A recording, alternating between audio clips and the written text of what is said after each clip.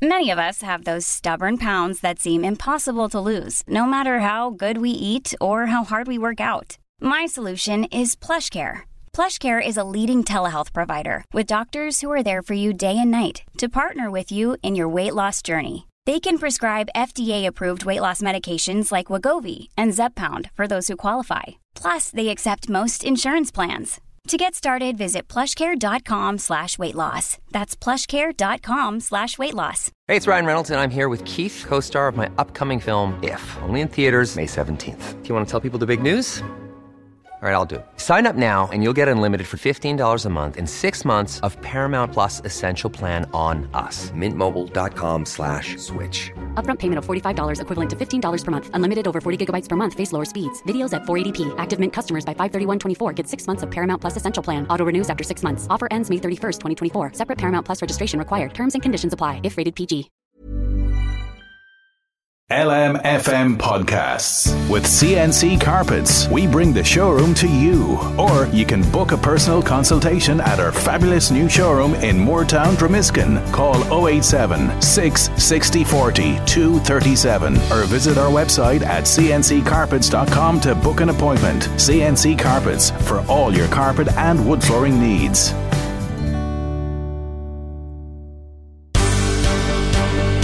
The Michael Reid Show podcast. Tune in weekdays from 9 on LMFM. To contact us, email now, michael@lmfm.ie. Friday morning, the 29th of July. Good morning, with much debate and discussion from now till 11 a.m. This is Michael Reid on LMFM. Yesterday, the government agreed the targets for the reduction in carbon emissions across each sector of society. This is Eamon Ryan. We do it to protect our future generations. We do it to protect our children and their children, who, if we don't address climate change, will be left in a world that is not stable, is not secure, is not fit for living in. And we have to be ambitious, we have to be bold, we have to take the action now, we cannot delay. That's the Minister for the Environment, Eamon Ryan, speaking yesterday. Now, that was obviously the Minister outlining why we need to act before Eamon Ryan went on to bottle it on agriculture. We'll talk about that with Sinn Féin's spokesperson on climate in a moment. But first, let's hear something about a review that the HSE is carrying out into Our Lady's Hospital in Navan. We had been hearing talk about this last week on the programme when we asked the Minister for Health, Stephen Donnelly, what he had done about the risk of people dying in Navan since he paused the closure of the emergency department on the 21st of June, despite the warnings about the risk to patient outcomes. The Minister had asked the HSE to carry out a review. This is what a spokesperson for the Minister told us. The HSE said that review would commence this week. The HSE has since refused to make anyone available to LMFM to explain what is happening about this review. In fact, the HSE is refusing to give any information whatsoever to LMFM about this review. Then yesterday, Minister Helen McEntee told us she had seen the terms of reference for the review. Yes. And they are essentially, as I've set out, it is looking at access to accident and emergency within the county and surrounding areas, taking into account Navan, Drogheda and Connolly. It's looking at capacity within our ambulance service and looking at other supports, so obviously looking at our GP services as well, not just during the day but out of hours. We asked Minister McEntee if the terms of reference could be published. I have no doubt that it can be published, and I think it should be, to show exactly what it is that we have, what capacity is needed and where we go from here. So we asked the HSE if they could make the terms of reference available to us. The HSE said... I don't have... Yeah, the silence was deafening from the HSE. So the HSE won't tell us how it is reviewing the decision to close the emergency department. But what about the people carrying out this review? Who is heading up the team? How was this team selected? I don't have that information. Helen McEntee didn't know, so we asked the HSE who is heading up the team reviewing if the emergency department in Navan should close or not. And how was that team selected? The HSE said... Again, a deafening silence.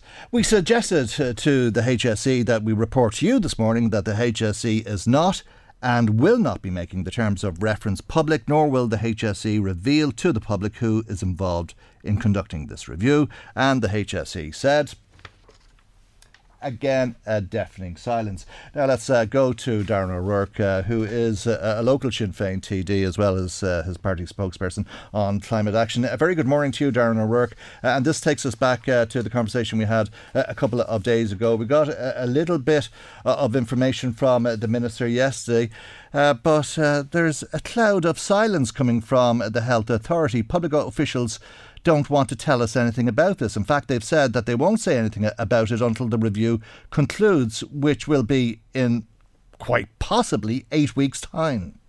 Yeah, Michael, and I have to say, I think it is completely scandalous. It's disgraceful, and it completely undermines the process, the lack of transparency.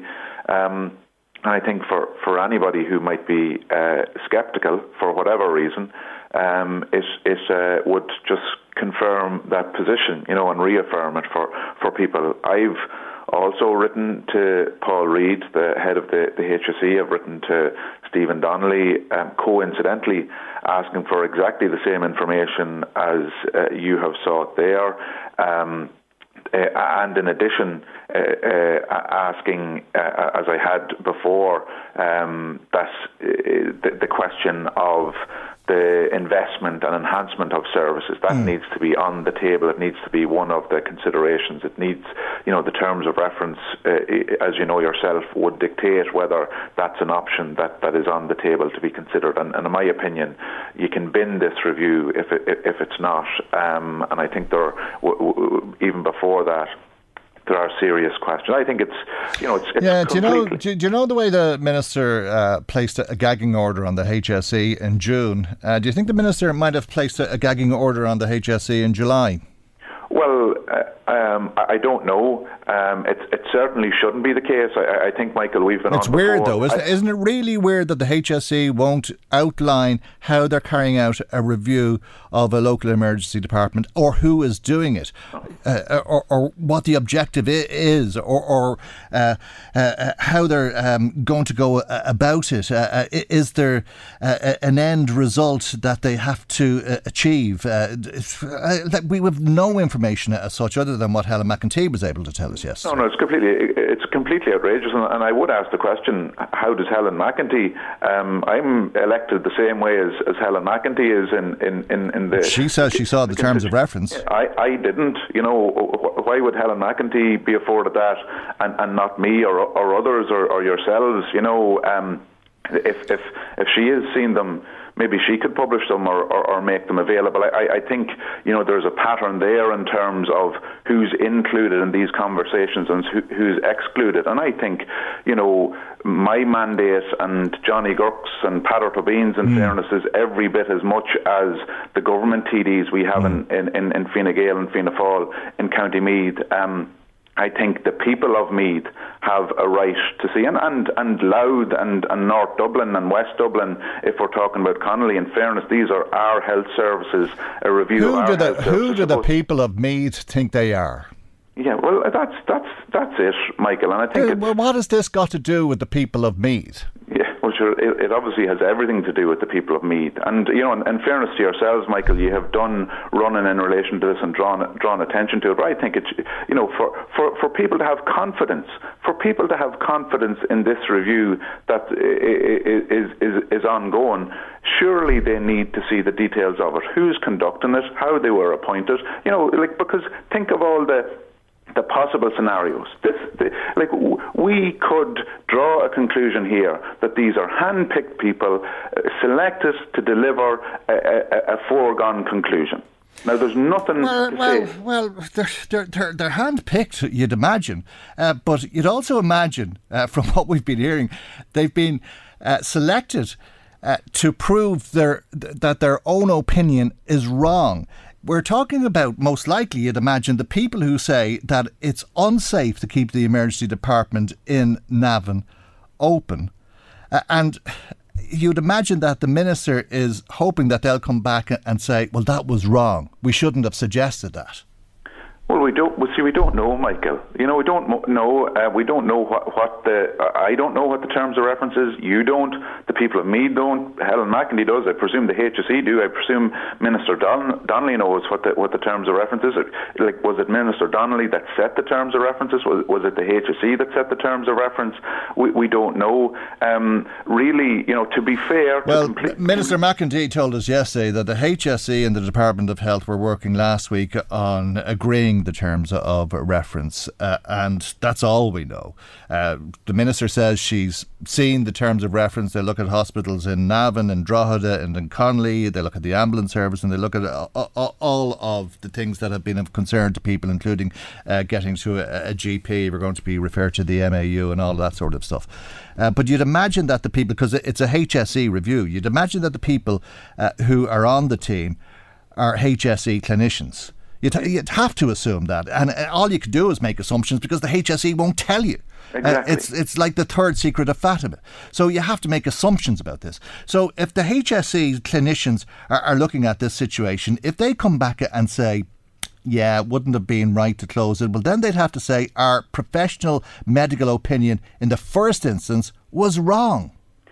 Yeah, well, they would, but at the same time, they mightn't. That mightn't be the case, Michael, if the minister said, you've got a limitless budget here, or the upper end of the budget we had for you before has been increased because we want to make additional monies available. Yeah. Or what would it cost to deliver safety in a different way than you had intended before? So that's something that would be a reasonable approach given everything we've been talking about for the last number of months.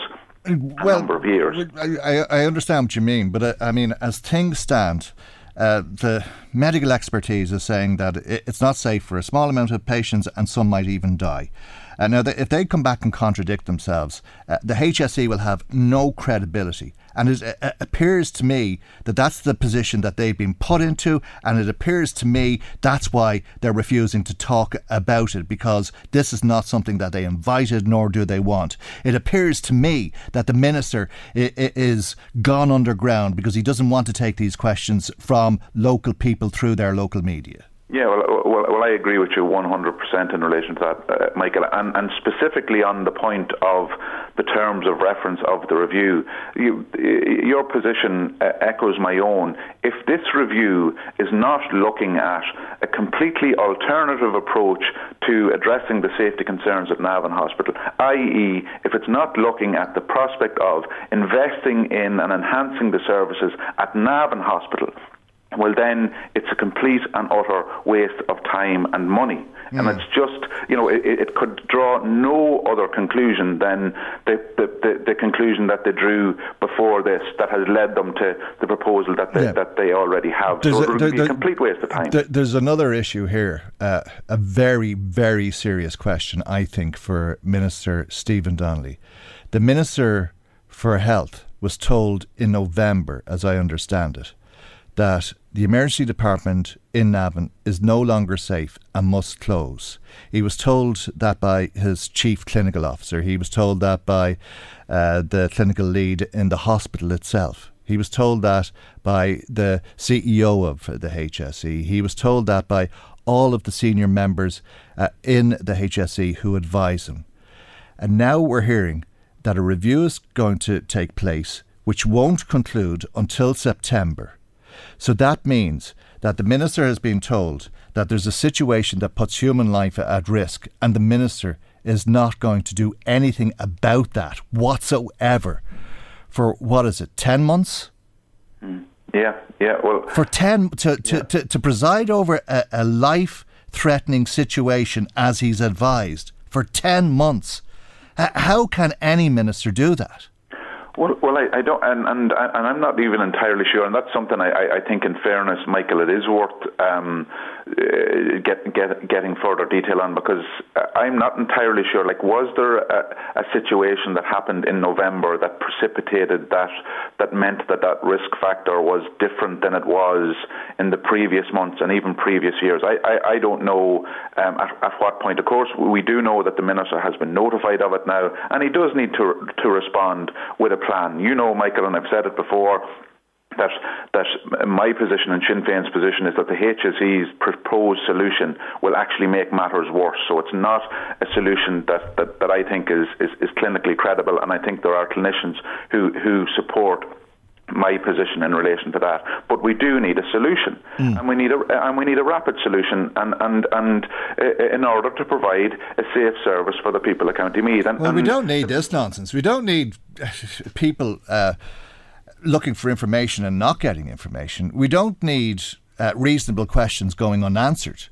Oh no! Well, this is the absolute definition of the wrong approach to this. You know, as I said at the outset, if for no other reason then you want to give people confidence in the process, you would put it all on the table. You know, because otherwise, regardless, if people wanted to make mischief out of this, at the other end of it, they could say, well, sure, it wasn't a transparent process. Sure, you know, you can question every element of it. So I just think it's like the Minister, in my opinion, and people can have their own. He hasn't shown leadership on this stuff. He has been incredibly weak in relation to Navan Hospital and in other areas. But there is a collective government responsibility. We need to see leadership from our local government TDs, or Fianna Fáil and Fine Gael TDs and representatives in County Meath as well, because they cannot stand over this. Well, we need to know.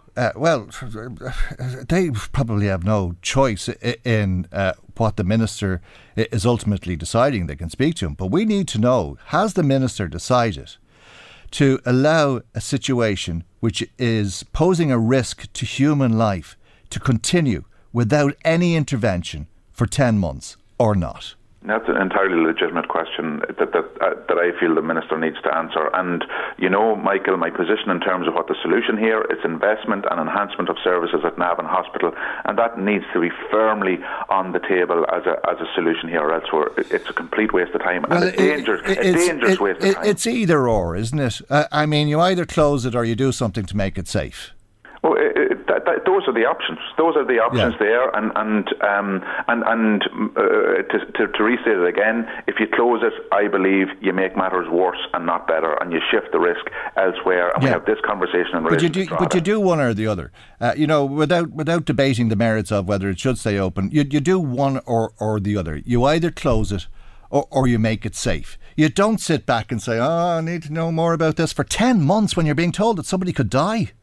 I agree entirely, and I think I said before to you, Michael, that there has been a policy of drift, at Navan Hospital, and it needs to stop. And when the Minister drifted off since the 21st of June, it would appear, because there hasn't been a sound out of him until we went banging on the door, and I don't mean knocking on the door, I mean banging on the door looking for information, and then we were told that there was a review. We asked, what is that review? We were told, don't ask us, ask the HSE. So we had to go around the houses to ask the HSE, who came back and told us nothing, essentially, and we're in this situation now where they're saying effectively, or they're not contradicting us when we say that they won't publish the terms of reference, nor will they make it public who's involved in carrying out the review.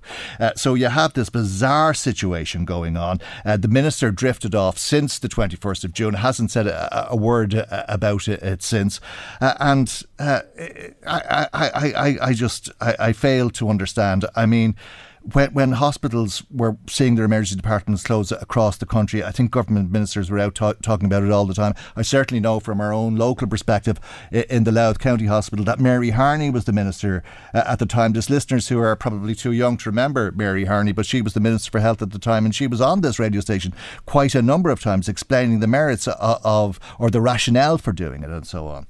This is just bizarre. No, it absolutely is, Michael. So we need to hear from the Minister. We need to hear from the HSE, and through our representatives, our representatives of government in County Meath, we can go directly to the Minister, as I have, and directly to the HSE, but we also need our government TDs, and they happen to be ministers, to do exactly the same. They're the ones that are accountable to us in County Meath. Well, Helen McEntee, the Minister for Justice, told us yesterday she'd asked for the terms of reference to be published.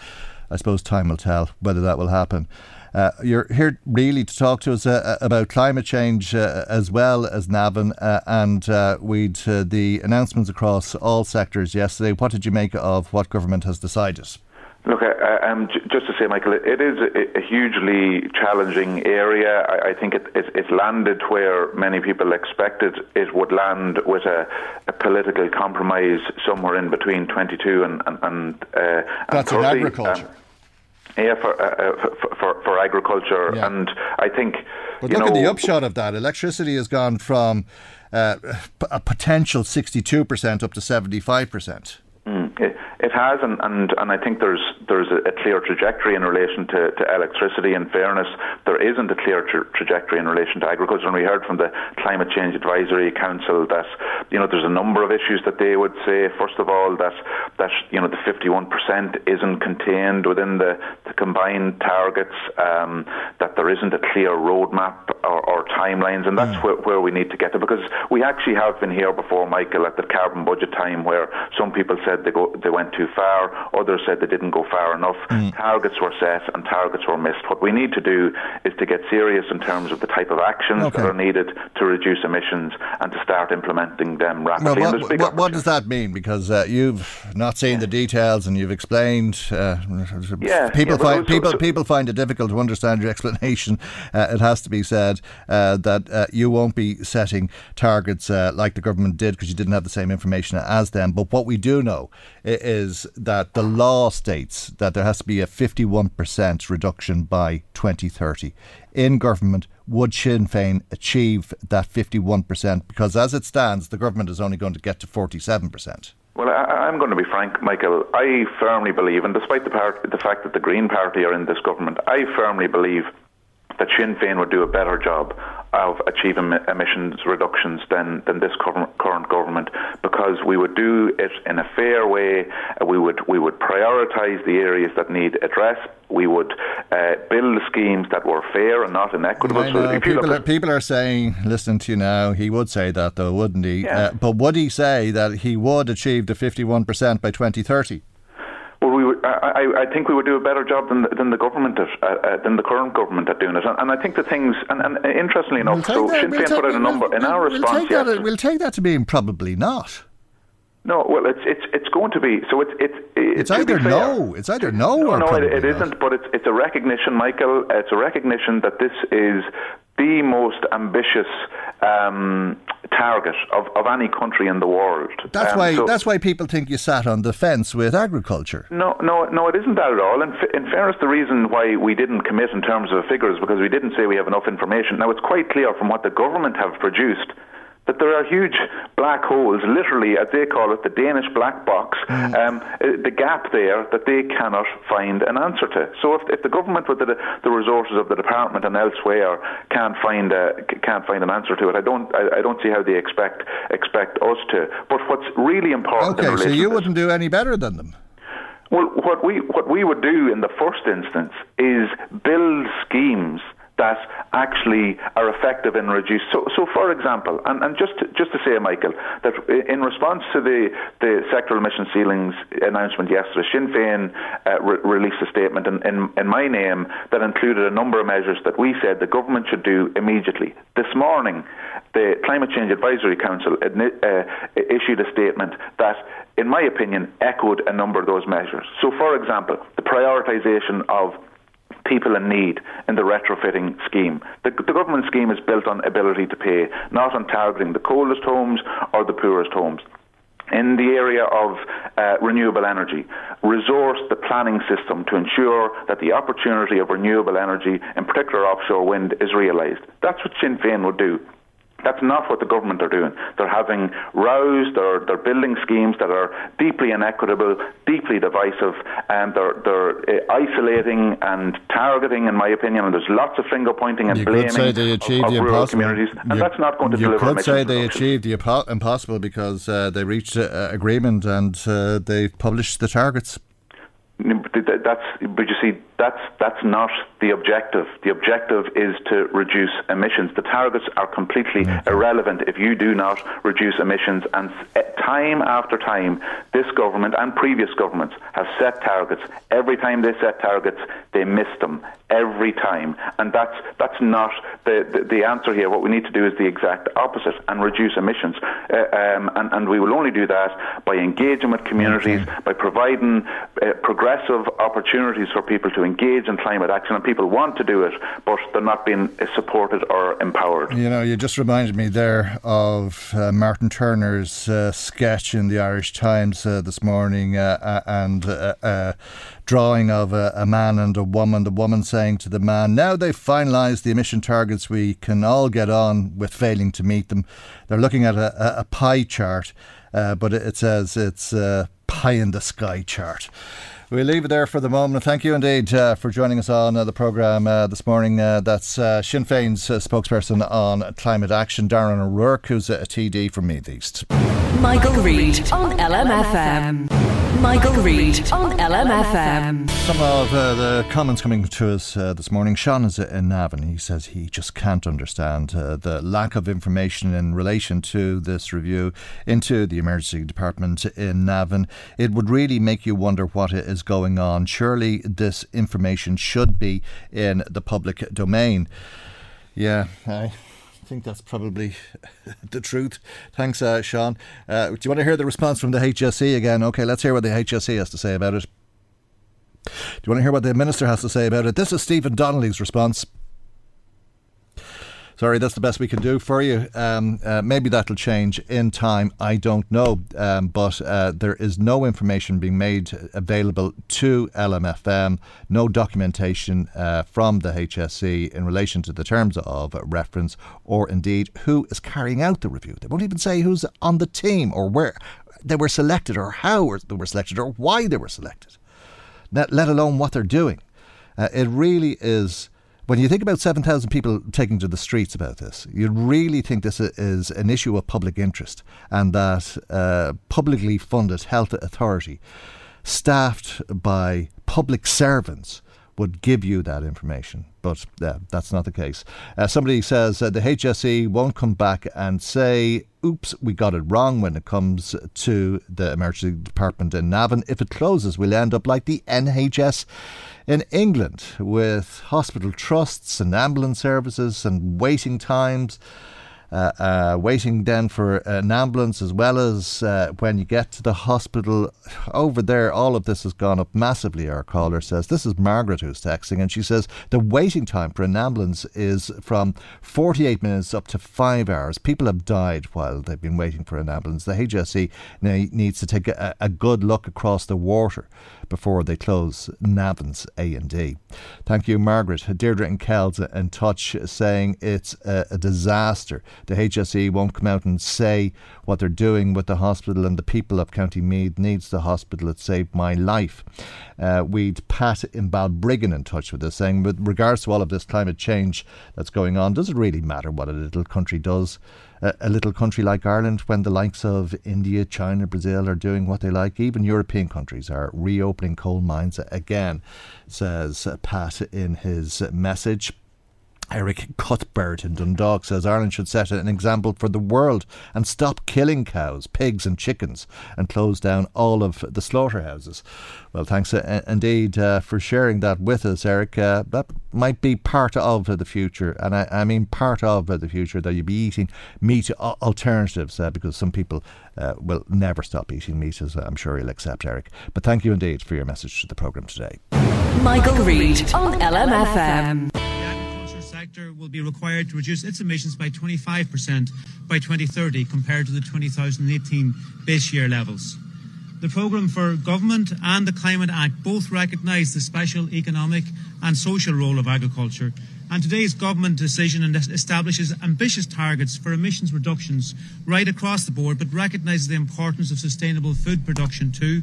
And I believe that this target reflects a very challenging but ultimately achievable ambition for the sector. Right, that's the Minister for Agriculture, Charlie McConalogue, speaking at the government press briefing last night. Let's speak now to Pat O'Toole, the political correspondent for the Irish Farmers Journal. Good morning to you, Pat, and thank you indeed for joining us on the programme this morning. What's your assessment of this? Is the Minister right saying that this 25% target for agriculture is achievable? Well, it is achievable, but the question is, I suppose, how farming, if we stopped farming, we could completely obliterate its carbon footprint, but we'd have no food production. The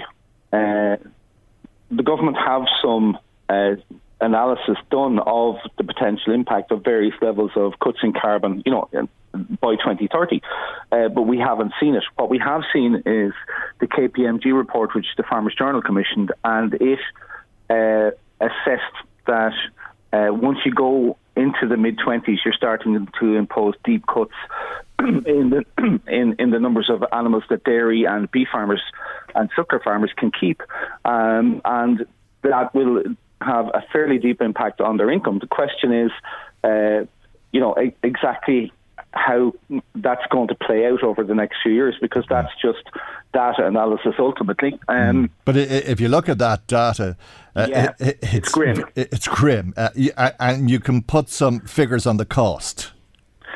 On the cost on one side, and a lot of people, said that the KPMG report didn't hold that much water because it only looked at the downside, didn't look at the upside. The government are pushing hard the fact that there are opportunities at the moment for farmers, and there are. But if we go through the opportunities that are there, the picture starts to get murkier, because if we look at solar, it's a huge opportunity, and both our transport and our energy sectors require farmers to get into solar. But there are over 500 solar farm applications of farmers sitting in planning offices for years now, gathering dust. The system hasn't moved with the urgency that's required at all. And the reality is that if you plug an electric car into the grid at the moment, it's largely being charged. The electricity that's being generated to charge your car is largely coming from fossil fuels. Most of the renewable fuels, whether it's solar or wind, are coming off farmland with the involvement of farmers in wind farm and solar farm projects. So, there's going to be more of that. But the underlying truth there is that you might as well plug your electric car into a diesel generator if it weren't for farmers' buy-in to renewable energy. And anaerobic digestion has been talked about for decades now, but it's never really taken off, because what's called a refit tariff, that's how much the producer of the renewable energy is paid for the production of that energy. The refit tariff is poor. A lot of people in farming would say that the ESB have a grip on energy production in this country, which has been counterproductive. And anaerobic energy is really making electricity out of slurry or dung or whatever, and instead of the methane going into the atmosphere, it goes into making electricity. Absolutely it. And then you've also got instead of using gas or oil, Yeah, you get the creation of biogas.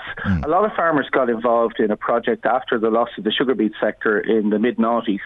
2006 was the last year we grew sugar beet, and from there on, farmers grew oilseed rape for biofuel. And there was a change in the way that was supported. It's complicated, but basically there was a VAT relief. It was called the mineral oil tariff relief, and that was removed by Minister Eamon Ryan, believe it or not, and replaced with these carbon certificates, which could be traded, but they proved worthless because companies who are bringing in palm oil and other vegetable oils, some of them produced in parts of the world where native forests are being pulled down to grow these oil products. They swamped the market with the carbon certificates, and that sector collapsed. So farmers have been burned and they have been waiting for better planning. Forestry planning has been in chaos for years, largely due to serial objectors playing the system.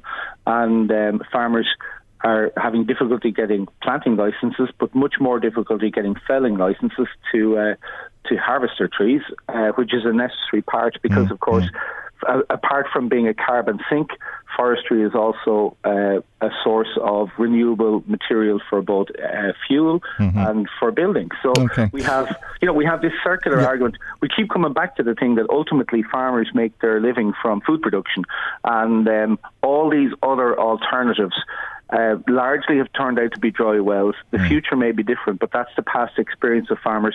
So they are cautious, they're sceptical about these other opportunities. And you're giving them plenty of reason to be both, because the KPMG analysis suggests that a 25% cut would result in a loss of between 1.1 and 3.9 billion for the sector. Potential reduction in the beef cattle herd of around 13% and 11% in the dairy herd, and the cost of farm incomes, you say, or KPMG have told you, will be estimated at potentially 21% for beef farmers and 15% for dairy farmers. Is there the possibility, though, that the farmers will get all the grants for the solar panels and anything else that is going and won't have to take any of this pain? Because we're told that it's going to be a 25% reduction on one hand, but on the other hand, we're told it's voluntary if you decide to do it.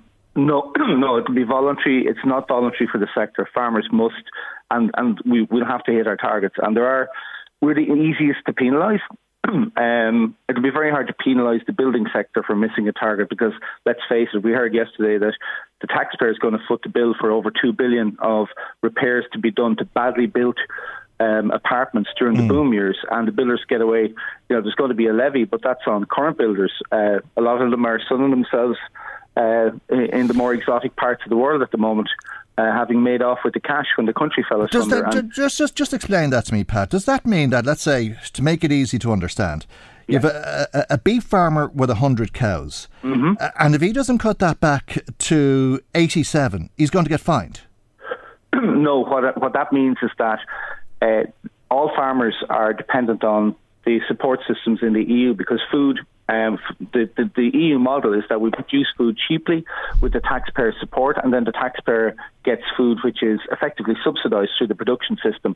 So it does, the cost of food is not covered by the price that farmers get, and the balance is made by the supports. That's been the model of European farming. This is the 60th anniversary this week of the CAP, and that was the model to ensure a Europe that had known hunger in the 40s and 50s. But will the supports be cut? Again.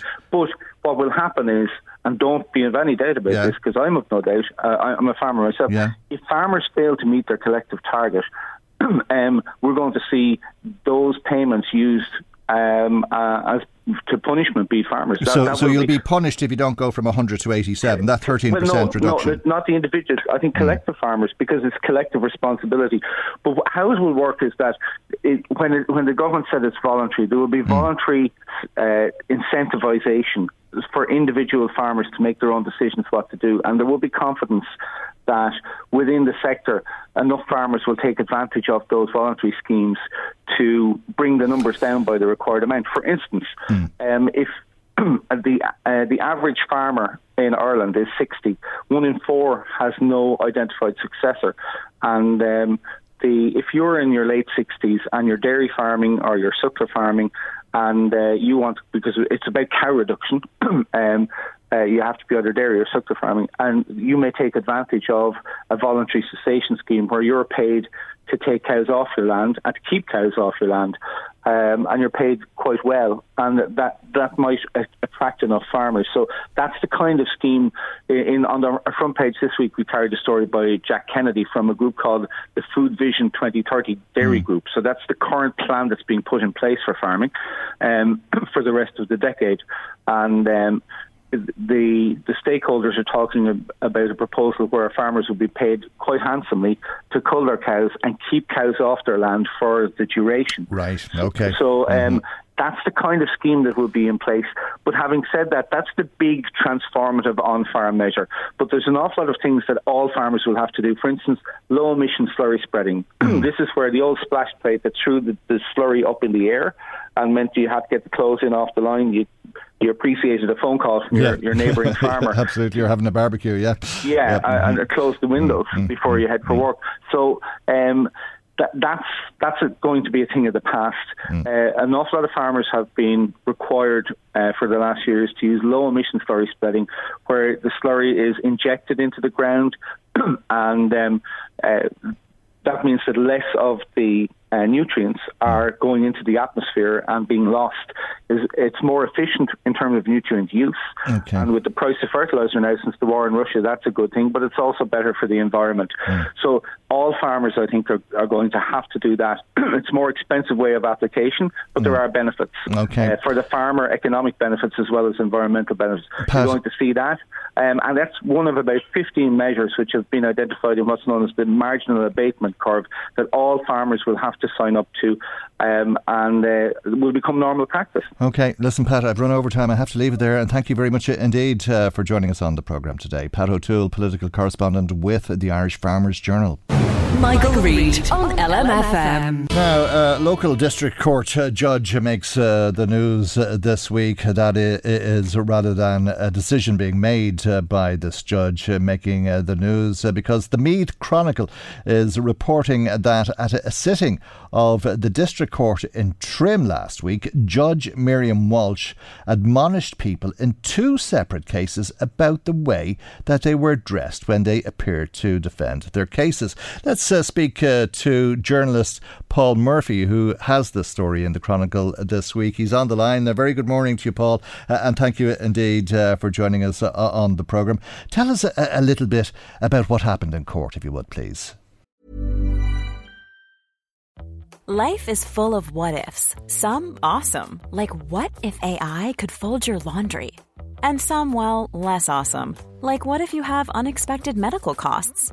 United Healthcare can help get you covered with Health Protector Guard fixed indemnity insurance plans. They supplement your primary plan to help you manage out-of-pocket costs. No deductibles, no enrollment periods, and especially no more what-ifs. Visit uh1.com to find the Health Protector Guard plan for you. It's that time of the year. Your vacation is coming up.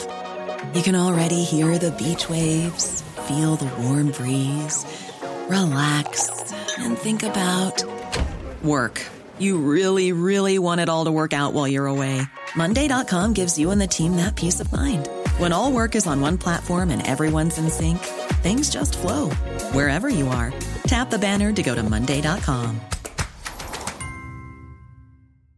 Hey, it's Ryan Reynolds, and I'm here with Keith, co-star of my upcoming film, If, only in theaters May 17th. Do you want to tell people the big news? All right, I'll do it. Sign up now and you'll get unlimited for $15 a month and 6 months of Paramount Plus Essential Plan on us. MintMobile.com/switch. Upfront payment of $45 equivalent to $15 per month. Unlimited over 40 gigabytes per month. Face lower speeds. Videos at 480p. Active Mint customers by 531.24 get 6 months of Paramount Plus Essential Plan. Auto renews after 6 months. Offer ends May 31st, 2024. Separate Paramount Plus registration required. Terms and conditions apply if rated PG. Well, Michael, of course, we know last week it was pretty steamy in court. Temperatures went up to 28, 30 degrees. And while Trim Courthouse is a fine building, some of the rooms don't have air conditioning. And although they have high ceilings, we normally get the advantage maybe of a large fan in the corner of the room. And, of course, all that does is circulate the warm air around the room. However, having said that, some people come into court, well prepared for the warm weather. Yeah, absolutely. And You often hear of people saying to fellas, "Are you going to court because they have a suit on or a shirt and tie on?" But I take it that wasn't the case in Trim last week in either of these cases. Oh, certainly not. In the first case, this young lady, she's about 20, I'd reckon, and she came into court wearing what it could be described. That you and I might not know much about these, but this is a tube top. And of course, it showed her bare midriff and the whole lot. And then she was also wearing shorts and runners. Right. So Judge Miriam Walsh was on the bench, and she told her that her dress wear might be all right for the beach, but certainly not for a courtroom. Oh, okay. So she went off with a bee in her ear, I suppose. And then later on, a young man came into the court. I'd reckon he was about 30. And he was wearing a lilac-coloured T-shirt, Old O'Neill-coloured shorts, and runners. What shorts? Old O'Neill-coloured shorts. Now, they might commonly be known as, sea green. Right. But then my late mother's favourite colour was Old O'Neill. And of course, that translates to water of the Nile. How you couldn't get any more exotic than that. Old O'Neill. Yes. Right. Okay. So the judge and Judge Miriam Walsh wasn't happy with the Old O'Neill shorts either. No. She said that might be all right. She said for the Costa del Sol, but not for the courtroom. And then she told him that the next day you're appearing in court, he was remanded to another date. She told him to wear appropriate dress on the next day. Okay, right. And when he protested, it was very warm. She told him that everybody else had to dress properly, including the Gardaí and solicitors. Right. Well, what's appropriate? There are guidelines, are there? Well, the court service advice on this is a little ambiguous. They say on one hand there's no specific dress code. However, normally people dress formally, as you would going for a job interview. And then you do not have to wear a suit or tie. Just aim to be neat and tidy. Hot clothes are not allowed. And the court service says nothing too sexy or too dressy. Tight tops, short skirts, sequins, slinky tops, and revealing tops. I'm assuming that's only for the men. Okay. And don't wear anything you would wear on a Saturday night, like a sundress or strapless dress. Right. That's very old-fashioned and fuddy-duddy, isn't it? It doesn't say Old O'Neill is out, does it? No, I don't think they're clued in totally on the colour standards. Okay, right. Well, I'm not too familiar with courts, I'm glad to say, but I take it that they're very formal settings, not just here but across the world. And you've been looking at problems that have arisen because of how people have turned up in court in the way they were dressed. And there's a case being taken in India, I think. Yes, there was this debate over the dress in court has gone on for years. And in June this year, Chidanand Rajgata, the Times of India foreign editor in the US, took an Indian High Court judge to task over his remarks about wearing workaday casual attire in court. The officials in the court were wearing a kind of a regular shirt and slacks. And the judge said he wanted them to have dressed in a formal jacket with closed collar. Right. So no open neck shirts or blouses in court in India. Of course, I was in a courtroom in India some years ago in the 1970s. And they're pretty steamy places, Yeah. Well, they're full of fans, but then the fans drive around this heat, 40-degree heat. Yeah, you're wondering if it makes it worse. I can imagine. I think we've all seen something like that on the television. But if this seems old-fashioned now, it certainly was a problem in the past. And you have a story that you've been looking at that goes back to 1938. Yes, this is in Los Angeles, and a woman went to jail for wearing slacks in court. Helen Hulick is her name. She made history and struck a blow for women's fashion. She was giving evidence against two burglary suspects. But the judge cut her off in mid-testimony and ordered her to wear a dress at the next hearing. God. She was quoted in the LA Times as saying, "You tell the judge I will stand on my rights. If he orders me to change into a dress, I won't do it. I like slacks. They're comfortable." She went back to court 5 days later in slacks, and the judge got madder still. He refused to let her testify while dressed in a green and orange leisure attire. He told her that she drew more attention from spectators, prisoners and court officials than the legal business at hand. And she was held in contempt and jailed for 5 days. So basically she went to jail for wearing trousers. And there's an issue with skirts. I think you outlined today with the Irish Courts Service. You said that short skirts shouldn't be worn. And you have another story that you want to relate to us this morning, which is called the mini skirt affair. Yes, this is the mini skirt affair in February 1969. And I'm taking this from a community legal service. And one of their lawyers, named Caroline Peck, in Syracuse, New York, was barred by a city court judge. He's aged 75 and she's 27. She was barred by a city court judge for wearing a thigh-high skirt in court. She appeared in front of Judge Parker Stone, and she appealed this decision twice, and she lost twice. She contended that Judge Stone's order was a violation of her freedom of association and right of expression. The miniskirt is an important mode of protected expression, she said. She described her attire as a one-piece dress, grey and white, that I guess is about 5 inches above my knee. She said she wasn't admitted to she said she was admitted to the New York bar in the same mode of wear she was wearing in the case in court. The judge said that her attire was an unusual, immodest and exaggerated mode of dress, which was a conspicuous departure from accepted courtroom custom in Syracuse, New York. That could result in the distraction of others and disrupt and impede the maintenance of proper courtroom atmosphere and decorum. And the judge must have distracted himself because he judged the skirt to be well above 5 inches above the knee. No, come on. Oh, I don't know. That is really bizarre stuff, and I think peculiar to think that there is enough time in a lifetime to spend as much time as you've spoken to us about clothing in courtrooms, but that seems to be the reality of the situation. Thank you indeed for joining us. I'm told you're speaking to us wearing your favourite O'Donnell's shorts this morning, but we leave that to people's imagination, Paul. And please do. Leave it to the imagination. Thanks, Michael. Thank you indeed. Paul Murphy, reporter with the Meath Chronicle. Michael Reid on LMFM. Those who say on the environmental side, and I absolutely understand why, that this is not enough.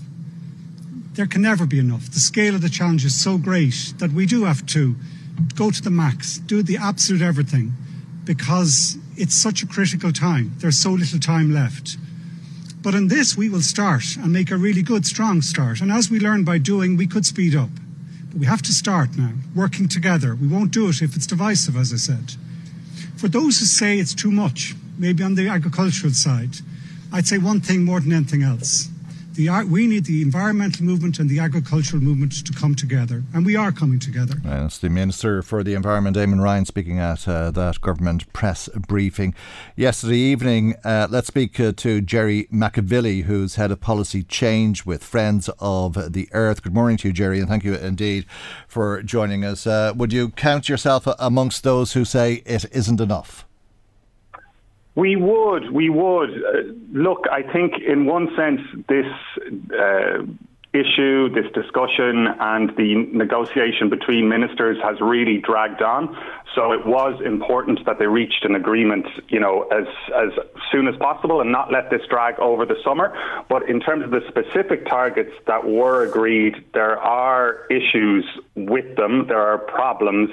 And really, most importantly, the key issue is that every sector now that these targets are in place needs to be supported to take action immediately. There really needs to be a really ruthless focus from government on climate action across every part of society. OK, did Eamon Ryan save his political skin at the cost of forgetting to save the planet?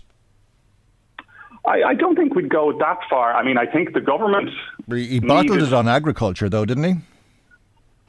Well, look, I think specifically on the agriculture targets, the 25% that was agreed is lower than what is needed, and it will put pressure on other parts of society, on motorists, on householders, and on the energy sector, because you have one sector doing less, which means in order to fulfil our overall commitments, it's just pure maths that other sectors will have to do more. Yeah, well, the maths doesn't even add up. This is another failing on the part of the Green Party, is it not? In that it's Eamon Ryan's party that said it would bring about reductions in emissions to help with the battle against climate change. Electricity, for example, they'd hoped that it would be a 62% cut, between 62 and 81, but that's now at 75%. And you could go through the different sectors like that, and everything has sort of come up at the higher end, bar agriculture. And when you add it all up, it appears to fall short at 47% instead of 51%. You're dead right, and I'm very happy you raised that. So I think, and I appreciate this is very abstract for your listeners. It almost sounds like, leaving certain maths. But the key issue is that under the climate law, we have to reduce our emissions by 51% by 2030. This was cut up or divided into what's called carbon budgets. So how much polluting emissions the country is allowed to emit over 5-year periods. And then we go another level down and say, all right, so we have these type of emissions budgets or carbon budgets.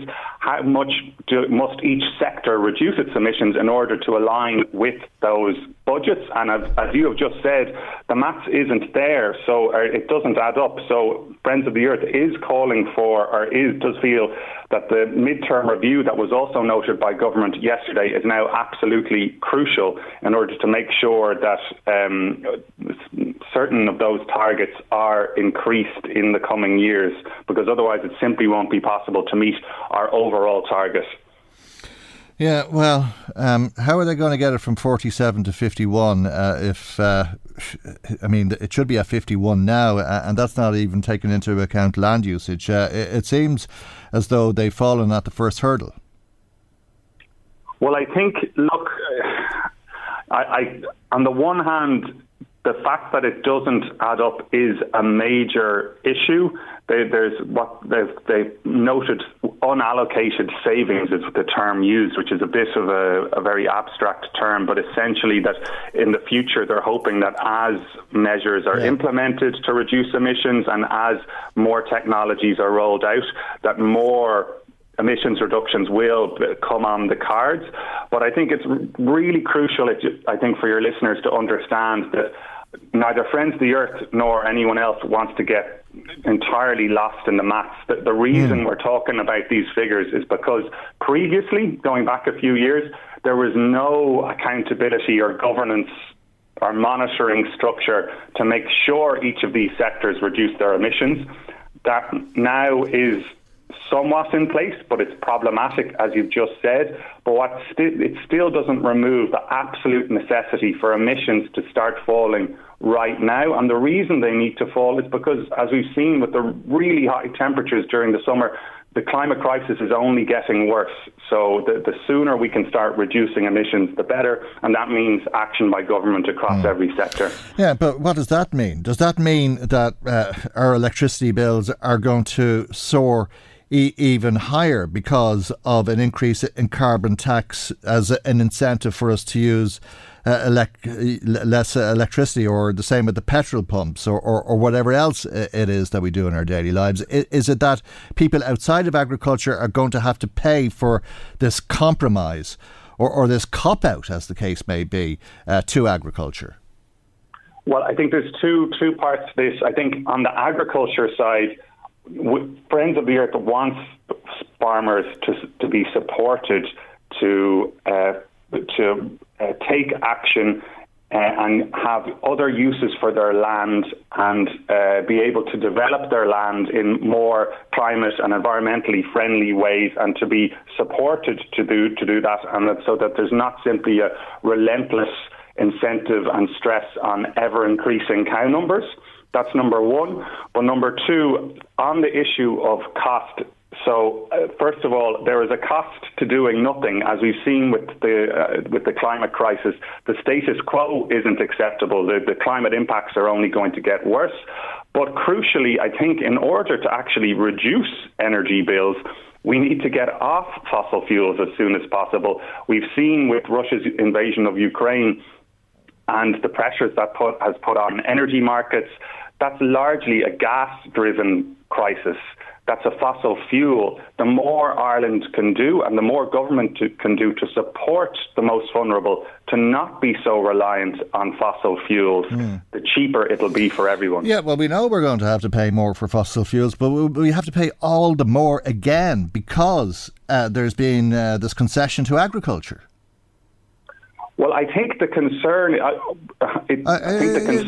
It's kind of a rhetorical question. I mean, the likelihood is yes, isn't it?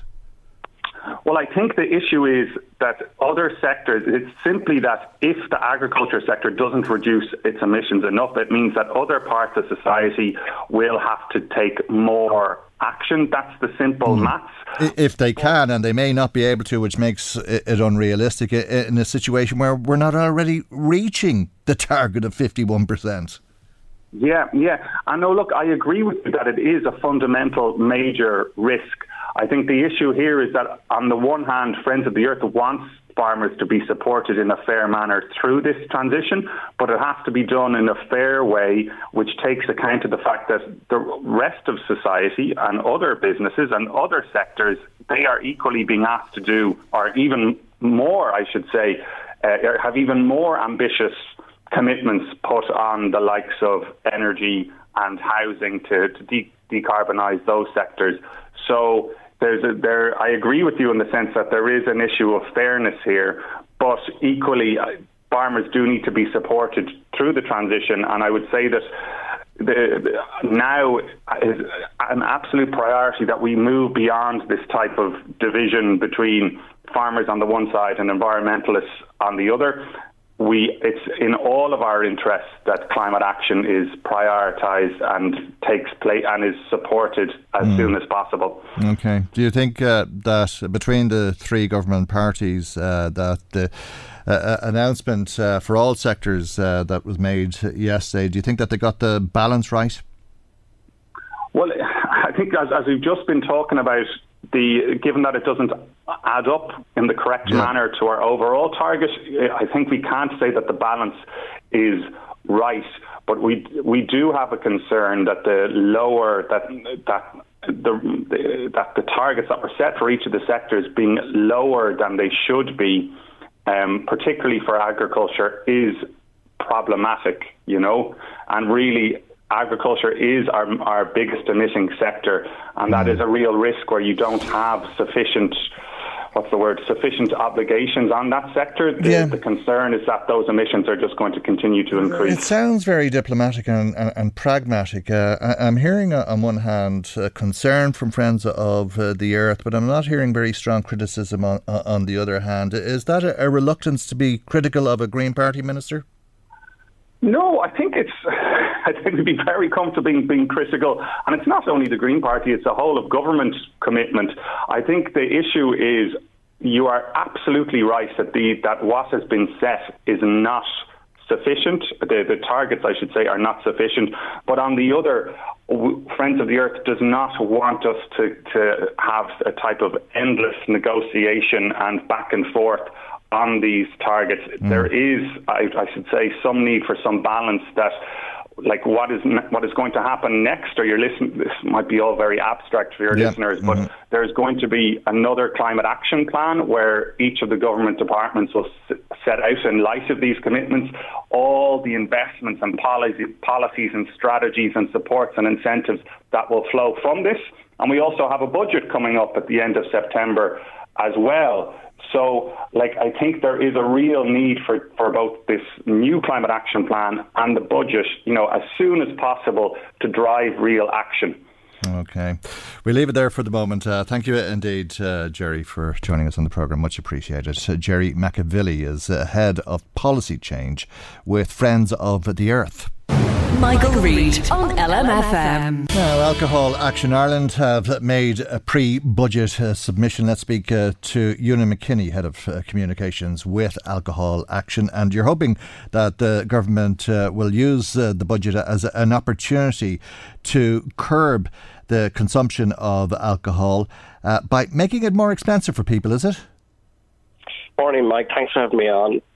Well, what we've been consistently arguing with government, I think, over the last couple of years around the need. I mean, there's a big push by the industry, the alcohol industry, to have excise duties reduced. And so what we're arguing in our submission is that, at the very least, that the ministers would retain the existing levels and duties, but also would put in place a CPI index on alcohol excise rates so that they can continue to retain some sense of real value. Yeah.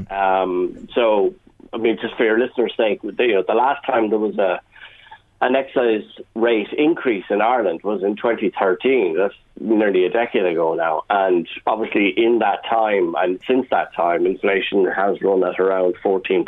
So those rates are diminishing in value, and so when they diminish, obviously the affordability of alcohol increases. So what we're arguing is that I think it's over 12%, over 12% in that time frame, and most of that in the last year. But you're looking for excise to be increased by 10%, and you're also asking for the introduction of levies. Yeah, and again, we've asked for this before, and this is really down to a more fundamental problem, and probably a longer discussion. But, we in our everyday work look at the level of treatment services available to people, and there is a chronic need for additional treatment places for people to begin that long journey and hard journey into recovery. Services have to be available for people timely, because you have to capture people when they make that decision. And last year in Ireland, only just over 3,000 people got those services, whereas we know from our work that on average that figure is likely to be nearer to 9,000, the demand for those services. So what we're arguing for is a small levy to be placed on alcohol sales, which would fund a very modest injection of funding into treatment services. For about 35 million, you could solve this problem. Now, 35 million, is not a huge amount of money when one considers that the state is collecting 1.2 billion in excise duties on an annual basis. Right, but it's the most expensive country in Europe already for alcohol. Yeah, well, again, Ireland is an expensive place, and again, we outline in our budget submission that in the context, even if one looks at other products, so non-alcoholic beverages, for example, your classic minerals, etc., we're the leading country in Europe in relation to the cost of those particular products. Yeah. But even if you go down the line, food is the second most expensive. I think bread is the third most expensive. Eggs are the fourth most expensive. We're an expensive country. Yeah, and that's it's a valid argument. But I think relative to income, it continues to be an expensive place to buy alcohol. Well, no, because the affordability, again, we outlined in our pre-budget submission, the data from the OECD, which would demonstrate that the affordability of alcohol over the last couple of decades in Ireland has actually increased. So, for €1, we'll say, typically you might buy one drink in an off-trade. 20 years ago, you'd have got one. Today, you'll get two for that price. For the amount of value that you will spend, the amount of money you will spend. That's forgetting about the affordability of alcohol has actually increased. But that's forgetting about minimum unit pricing, of course, and I'm sure you're at a cheaper level, of course. Yeah, but I'm sure the whole point. I'm sure you're aware of the study of that. Scheme in Scotland, published in the British Medical Journal, which really shows that it has no impact on heavy drinkers. Well, that's not actually quite true. I mean, if you look at it says that the 5% of heaviest drinkers increased what they were drinking after the introduction. No, what it said was that the reduction in Scotland was 6.2%, but at the 5% heaviest, the 5% heaviest drinkers of men, it did not impact. But it was only the women. But it was only women who didn't drink. It was only women who didn't drink very much to begin with that drank less. People who drank a lot drank more. But the universal figure, again, within the context of Scotland, is that there has been a reduction of 6.2%. And again, if you come back to Ireland, what is the point of MUP? The point of MUP is to bring about around an 8% reduction overall in alcohol use.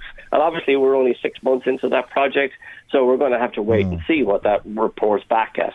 But in the context of this pre-budget submission, if we continued to enhance the affordability of alcohol, especially for those people who have some degree of disposable income, we're going to see a stalling in relation to what has been some real progress over the last 3 or 4 years, whereby we've seen a consistent reduction in alcohol use across the whole population. Okay, and do you think that people are happy with the introduction of minimum unit pricing, that they see that it's nearly twice as dear to buy a can of beer as it used to be in some circumstances, but they think, well, that's for the greater good?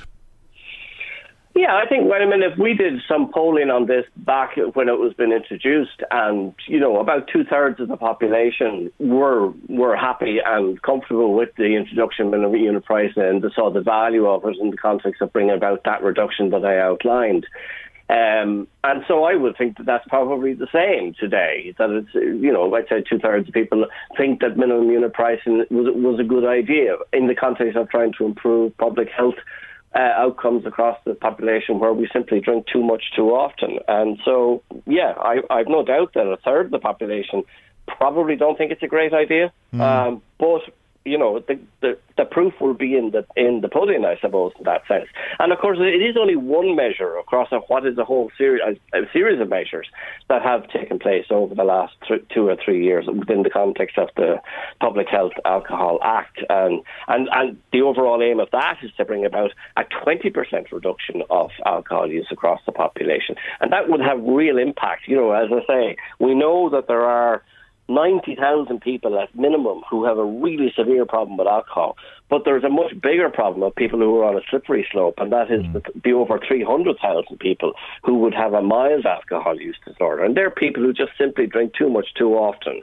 And so, if we want to seriously tackle this problem that is costing us an absolute fortune, as we outlined in the pre-budget submission, let's simply bring it to, never mind the human impact of it. We can talk about that separately, but at an economic level, this is costing us an absolute fortune. Of course, you're talking to people along the border here, and I was going to mention the border, but I'll let our listeners do it.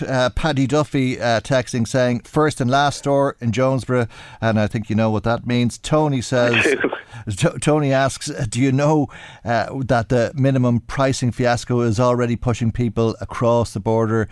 And he says you want to finish it off altogether with yet another increase. I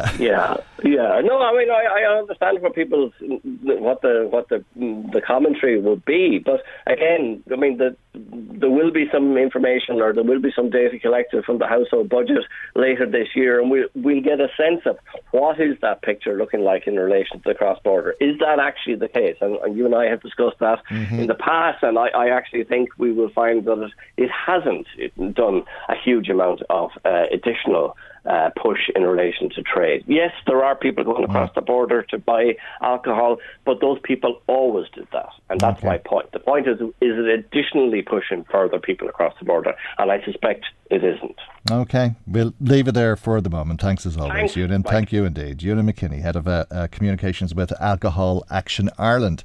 Now, thanks to Carmel, who's been on the phone to us this morning, and Carmel wants to know if the numbers announced by the government yesterday are actually achievable, or is this all the usual pie in the sky stuff from the coalition? We're not exactly well known for hitting targets, especially environmental targets, as it is. So what makes anyone think, or the government think for that matter, that they'll do it this time around? I'd have to say I'd be as cynical as Carmel. Davy says he commends local politicians and the people of Navan for repeatedly talking about how they will fight to save Navan Hospital. He admires their determination, he says, but he also believes you need to wise up. and it's about time you realised this is a losing battle that you're fighting. Davy says the decision has already been made about the future of the hospital, and no matter what you do, or no matter how many promises there are about fighting that decision, you're not going to change it. Thank you, Davy, for your call to the programme as well today.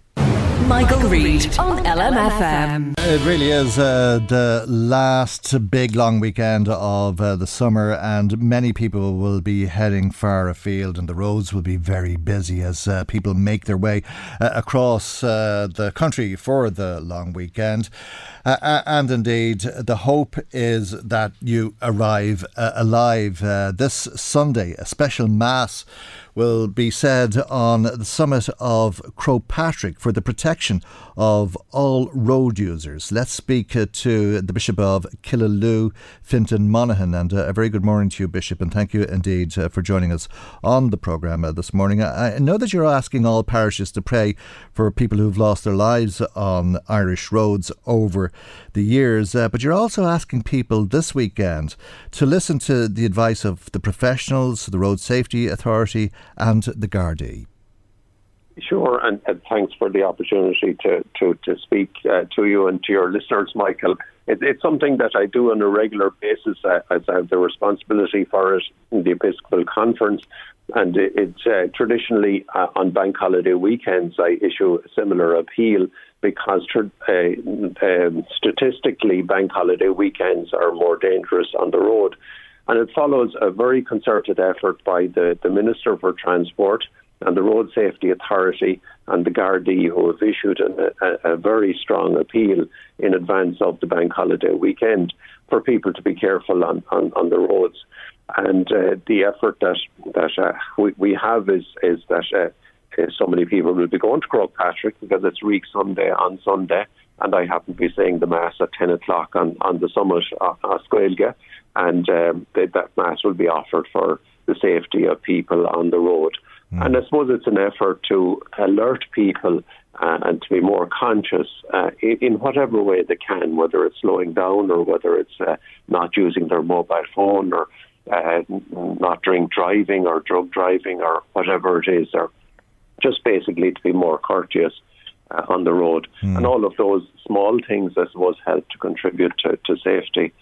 Because, if you look at it, the statistics already for this year are absolutely horrific. Yeah. A 2% increase in the number of fatalities, and already there have been 94 deaths, which is so sad.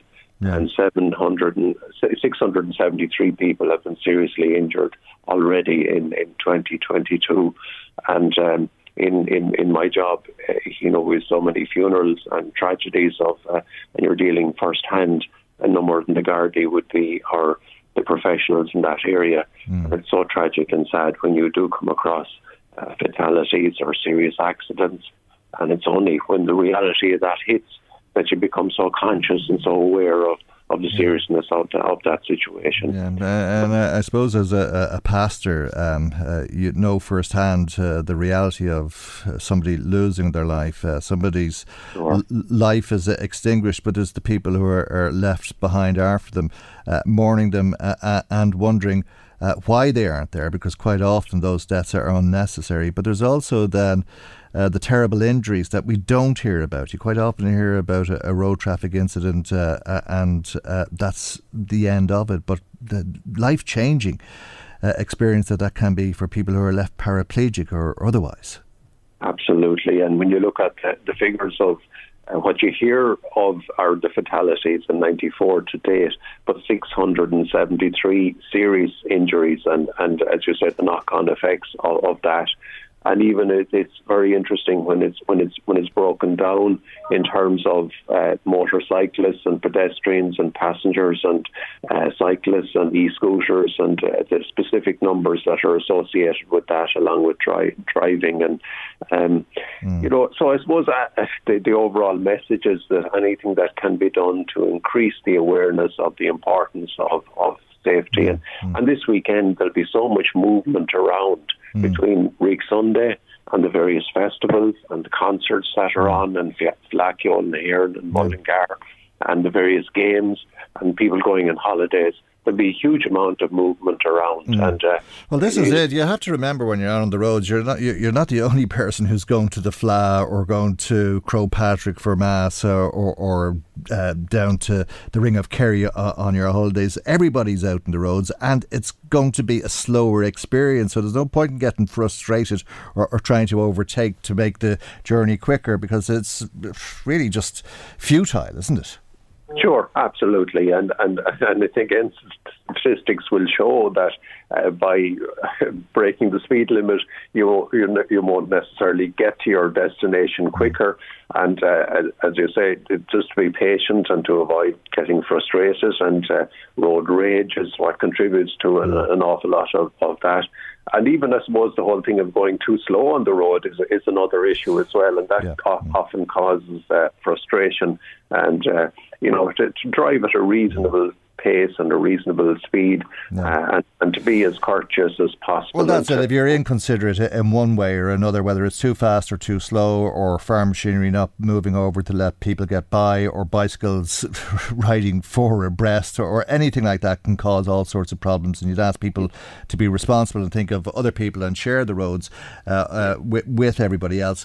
The reality of the situation is that we've done brilliantly over the years. If you go back to the 70s, when there were far fewer on the cars on the road, and they were not the kind of machines that they are today, and the roads were dreadful and all of that, we were looking at 500-600 deaths on an annual basis. We brought that down dramatically, but recently, as you say, we've seen an increase in deaths, and is that because we're just coming back to life after lockdown, or is it that we're losing the consciousness and the awareness of being safe on the roads? Yeah, well, that is so true.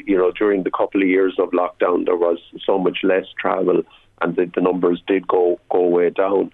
But I think, as you say, partly because the roads have improved and the facilities are so mumuch better, but also the very strong influence of the Road Safety Authority that issue these appeals on a very regular basis.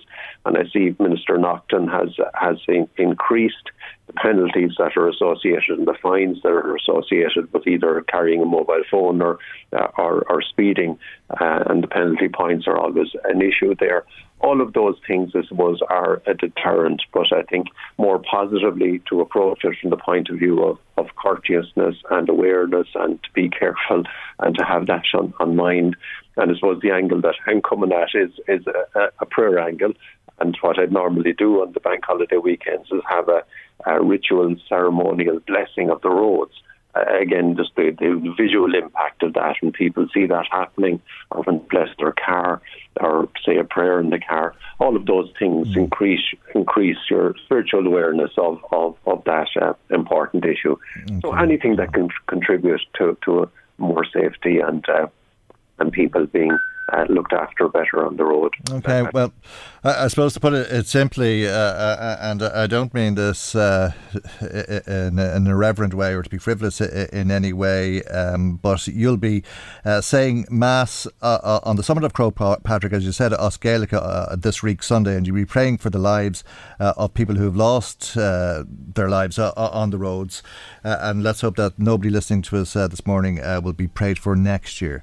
But we'll leave it there for the moment, and thank you very much indeed for joining us on the programme this morning. That's the Bishop of Killaloe, Fintan Monaghan, and that's our programme for today. I hope you have a lovely, safe, long weekend, and God willing, we'll see you for our next programme on Tuesday morning at 9 a.m. right here on LMFM. Good morning, bye-bye.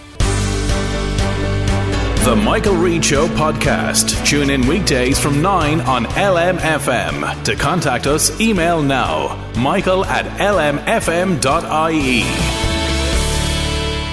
LMFM Podcasts. With CNC Carpets, we bring the showroom to you. Or book a new showroom appointment on 087 660 4237. Hi, I'm Daniel, founder of Pretty Litter. Cats and cat owners deserve better than any old-fashioned litter. That's why I teamed up with scientists and veterinarians to create Pretty Litter. Its innovative crystal formula has superior odor control and weighs up to 80% less than clay litter.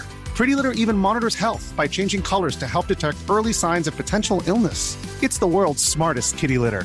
Go to prettylitter.com and use code ACAST for 20% off your first order and a free cat toy. Terms and conditions apply. See site for details. When you make decisions for your company, you look for the no-brainers. If you have a lot of mailing to do, Stamps.com is the ultimate no-brainer. Use the Stamps.com mobile app to mail everything you need to keep your business running with up to 89% off USPS and UPS. Make the same no-brainer decision as over 1 million other businesses with Stamps.com. Use code PROGRAM for a special offer. That's Stamps.com, code PROGRAM.